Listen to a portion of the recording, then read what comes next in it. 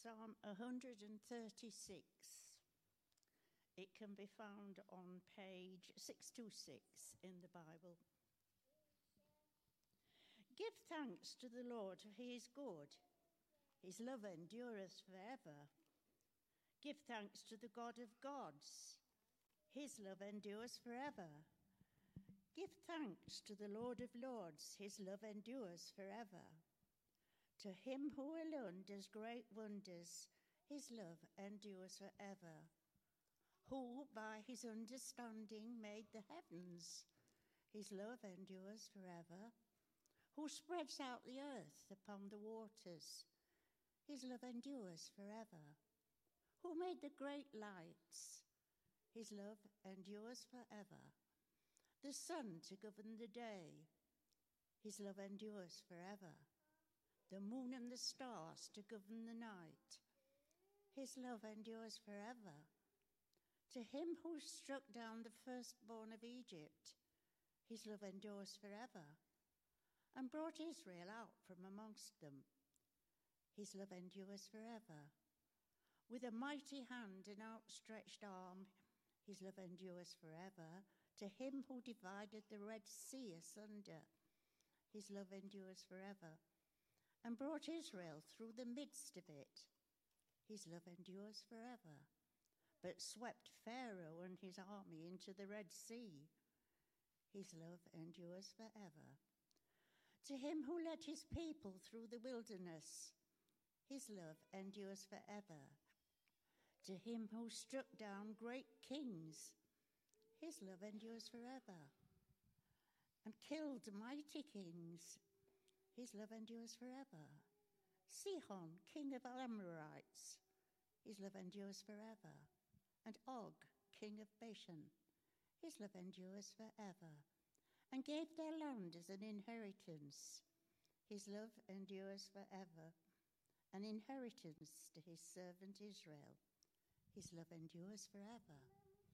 He remembered us in our low estate, his love endures forever. And freed us from our enemies, his love endures forever. He gives food to every creature, his love endures forever. Give thanks to the God of heaven, his love endures forever. This is the word of the Lord. The second reading is taken from John chapter 3 and can be found on page 1066 of the New Testament. For God so loved the world that he gave his one and only Son, that whoever believes in him shall not perish, but have eternal life.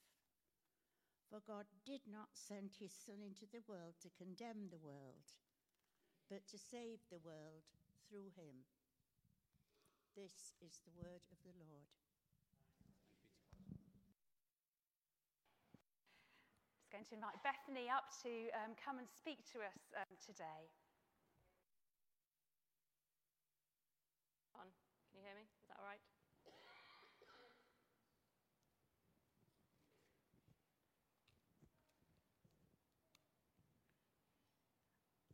And have you got my slides to appear in a minute? Great, thank you. All right. Hello, good morning. My name's Bethany. This is actually the first time I've given a sermon in church for a good 15 years or so. And there's a lot of people here this morning, so please be very gracious.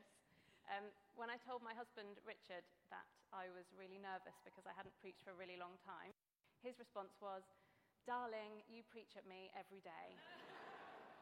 So if it's all right, I'm just going to pray before I speak. Lord God, thank you that you've brought us all here this morning. And we pray that you would open our ears and open our hearts to hear what you have to say to us. And please bless the words that come out of my mouth. May they be from you and for you. Amen. So I'm starting by putting a Hebrew word on the screen. Does anybody know what this word says? Do you know? It does indeed. I wasn't expecting that. All right. Can everyone try saying that then? Chesed. Yeah. So sometimes it's written in English as hesed or chesed, but apparently you're actually supposed to pronounce it like you've got a tickle in the back of your throat and you need to cough. So try that again with that in mind, preferably without showering everyone around you in germs. Chesed. So why am I talking about this obscure Hebrew word this morning? Well, you might have noticed that the content of the Bible reading today, the Psalm 136, is quite repetitive. Every other line, it repeats the phrase, his love endures forever. But if you were to read this psalm in different translations of the Bible, you'd actually find some quite significant differences. Because in the original Hebrew, it is in fact God's chesed that endures forever. So trying to understand the meaning of the word chesed seems integral to understanding the psalm. Most of my knowledge about this word, I don't speak Hebrew, comes from the short podcasts and YouTube videos done by the people at the Bible Project and by Tim Mackey. I think some people might have heard of them. I find them really helpful when I'm trying to understand biblical concepts.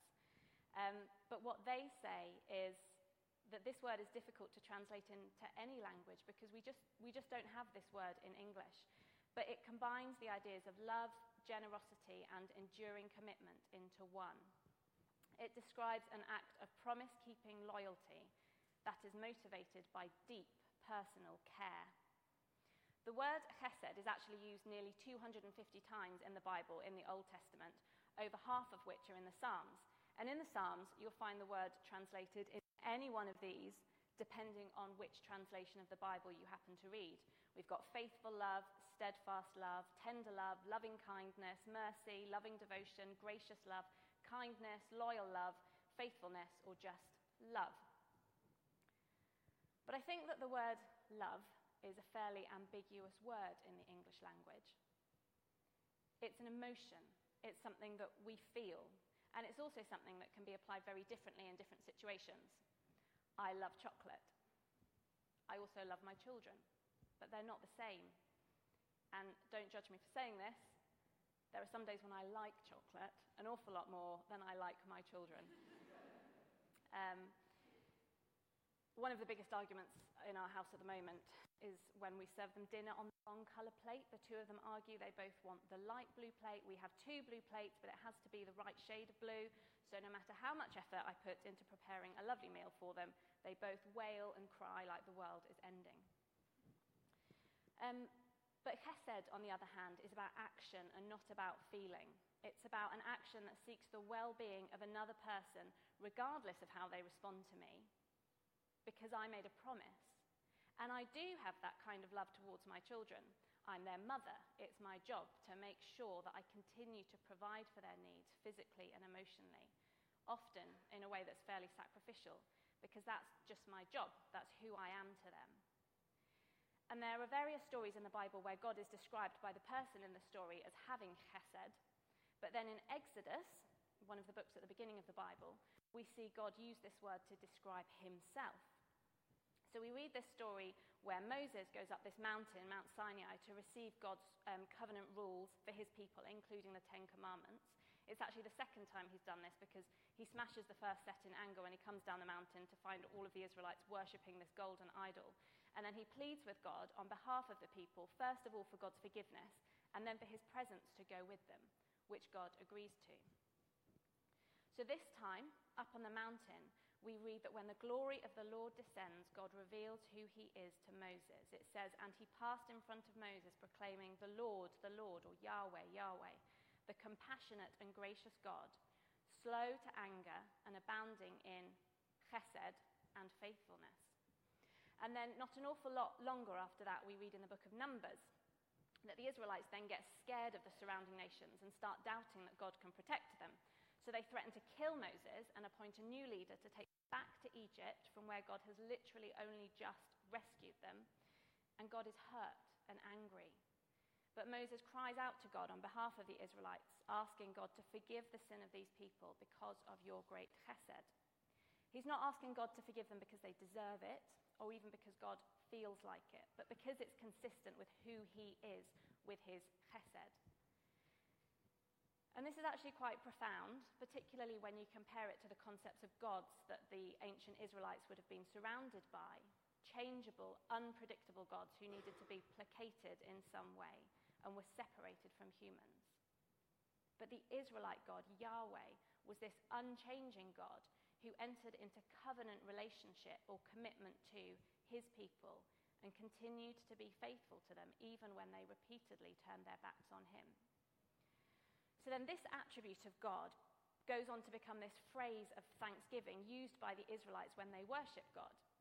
So apart from the 128 times it's used in the Psalms, it's also found several other times in the Old Testament wherever there was like an act of public praise coming from the people. So we've got King David, who uses it as part of this song of praise when he appoints the Levites or God's priests to worship God in front of the Ark of the Covenant. And then in 2 Chronicles chapter 5, when the Ark of the Covenant is finally brought into the newly built temple under King Solomon, we read that the people praised God by saying, "He is good, his chesed endures forever." And that then the temple of the Lord was filled with the cloud, and the priests could not perform their service because of the cloud, for the glory of the Lord filled the temple of God. So essentially, God's overwhelming glory descends as his people start declaring who he is, a good God whose faithful covenant-keeping love endures forever. But one of my favourite stories involving this phrase is in 2 Chronicles chapter 20. And the story goes that there's this great army of other nations who come to wage war against God's people in Judah. And God's people cry out to the Lord. And there's this great assembly of all the people, and their king Jehoshaphat prays, saying essentially, "You're our God, you are all-powerful, you gave us this land as part of your covenant with Abraham, and we believe that you'll hear us and you'll save us. But we have no power to face this vast army that is attacking us. We don't know what to do, but our eyes are on you." And God then tells them it's not their battle to fight, it's his, but that they need to march out against this enormous enemy army, which makes no earthly sense, but they do it anyway. But what King Jehoshaphat does is he actually appoints worshippers to march out in front of the army, declaring this phrase, "Give thanks to the Lord, for his chesed endures forever." And the story goes that at the moment that they start singing this, the enemy army actually turns on each other and completely annihilates each other, so that by the time God's people turn up to do battle, there's no one left to fight. So going back to Psalm 136, we see that this phrase is repeatedly alternated with some awesome things that God has done. The psalmist marvels at God's majesty. He talks about the way he made the heavens, the waters, the light, the moon, the stars. And then he goes on to mention some very specific things in the history of the Israelites, the story of how he rescued them from Egypt, parting the Red Sea, defeating the evil Pharaoh, and then leading them through the wilderness and defeating their enemies to bring them to the land that they were now living in. And all of these things were essentially things that God had promised to do because of his covenant with them. But why does the psalmist recount these things?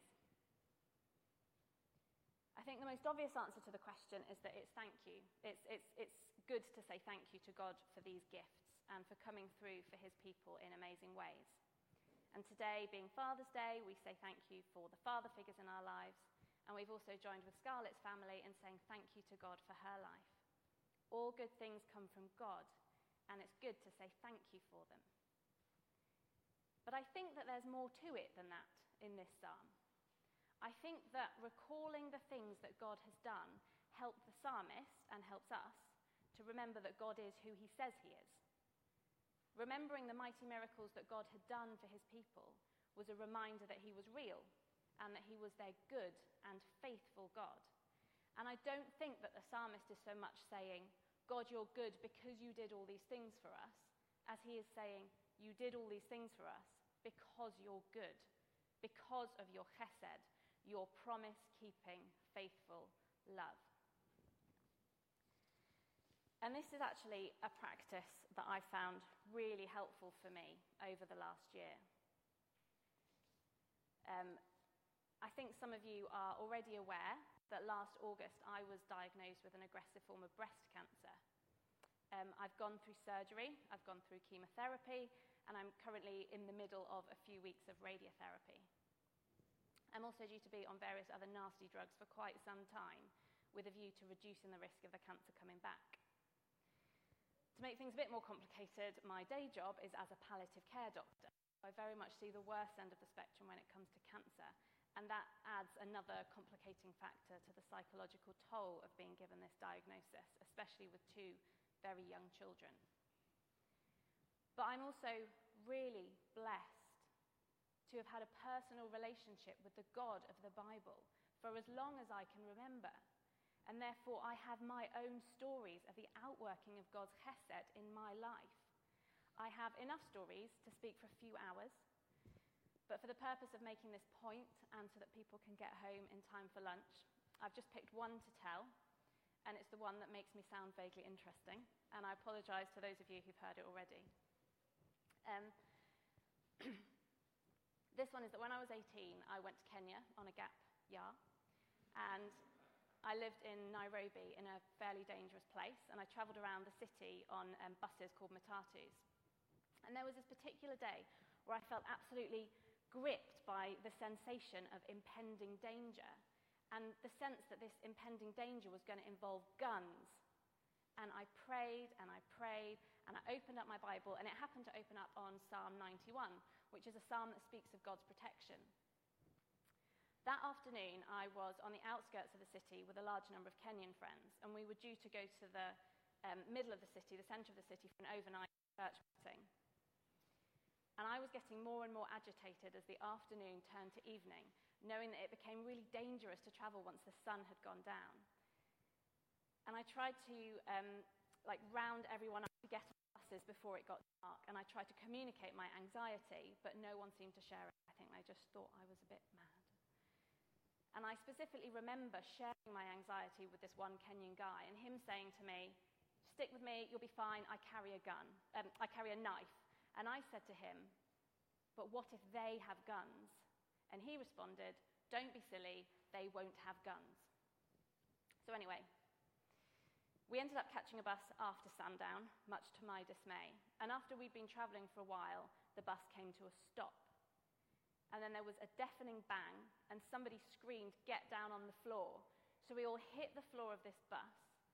I just assumed that we were being hijacked. I was like, this is how we're going to die. God told me this was going to happen, and I didn't get everyone on the buses in time, but maybe he knew that was going to happen, and he told me so that I could pray to him, and at least I'm right with God, and I'm going to die.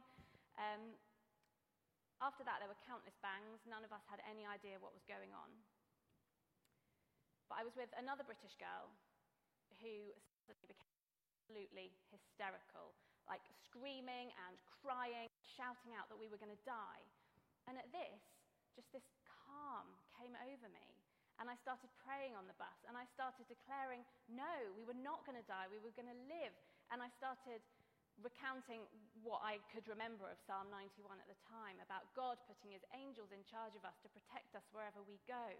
We need not fear any attacks during the day. We need not fear any dangers at night. 1,000 may fall dead beside us, 10,000 all around us, but we will not be harmed. And then the bus just took off. The following day, we read in the newspaper how a car of men had been stopped at a roadblock, and the police had opened their car to find it packed full of guns and grenades.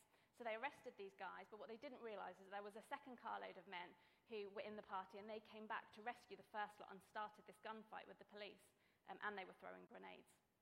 And as far as we could work out, what had happened is they'd stopped our bus to use it as a shield in this fight. The newspaper said that 150 bullets were fired, 8 policemen got shot. But apparently our bus was only hit once on the wing mirror, and no harm came to any of us. So I found it really helpful to remember stories like this, and I do have lots of others, to remember examples of God's chesed to me in my own life and give thanks for them, because they remind me that the God of the Bible is actually real. They give me faith in who God is and hope for what he has planned for me and is able to do in my life. The stories of things that happened to me remind me that God exists, and if that God had chesed in my life all those years ago, he still has chesed in my life today, because his chesed endures forever. He does not change in the way that we do. His loving kindness and faithfulness does not wax and wane. And there have been times for me recently where things have seemed really dark and hopeless. But thinking of that battle story in Chronicles, I've just kept repeating the phrase, God is good and his faithful love endures forever. And as I've gone through this journey declaring this, I've actually gone on to collect many hours worth of more stories of God's chesed in my life, which when you put them together are actually more exciting than a gunfight story. And I've shared some of these often quite bizarre, convoluted, miraculous stories with some people in the congregation already. And when I think back to that battle story in Chronicles, I wonder, did God win the battle because people proclaimed that his chesed endured forever? Or did they proclaim that God's chesed endured forever because he was about to win the battle for them as like a statement of faith? And the conclusion that I've come to is that both of them, the answer is yes.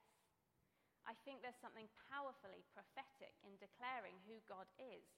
And because he always is who he is, when we give thanks to God for who he was and what he did, we're filled with faith for who he will be and what he will do in the future. And that's to be someone who is full of chesed, faithful, gracious, loyal, steadfast, kind, which will outwork itself in our lives and in the world around us when we choose to hold on to and to declare the truth of God's chesed over and above what we see. And the entirety of the Bible is essentially one big long story about God's chesed.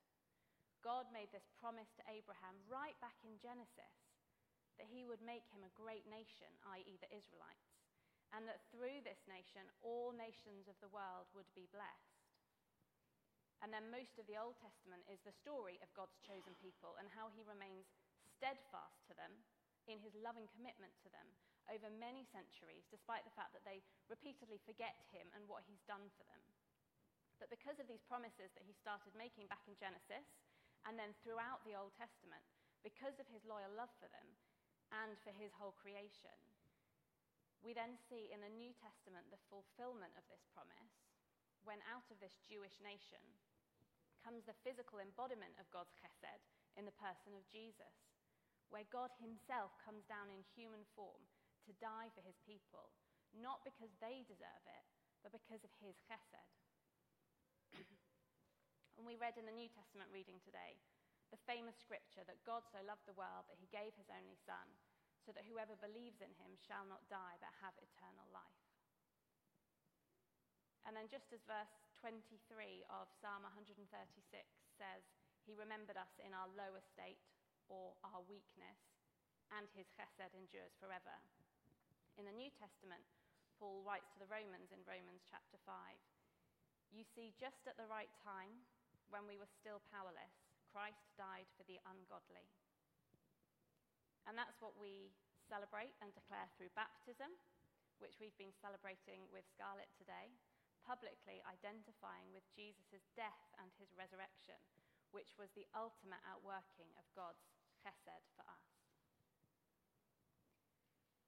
So to finish, I want to challenge us to do what is a daily struggle for me at the moment, and that's make a conscious effort to give thanks to God and to declare that his chesed, his faithful love, endures forever. If things are going well, thank God for his chesed. If things are not going so well, thank God for what he's done before, and thank him for his chesed as a declaration of faith in who he is, even in the midst of confusion, and what he can therefore be trusted to do when we put our trust in him. I think the worship team are going to lead us in a song now declaring that. I just want to pray as they come up to do that. Lord God, we thank you that you are a good and faithful God whose steadfast, loyal love endures forever. Please help us to declare that every day over ourselves. And as we go about doing that, would we see that you're not a liar and that you are indeed who you always were and have always promised to be. Amen.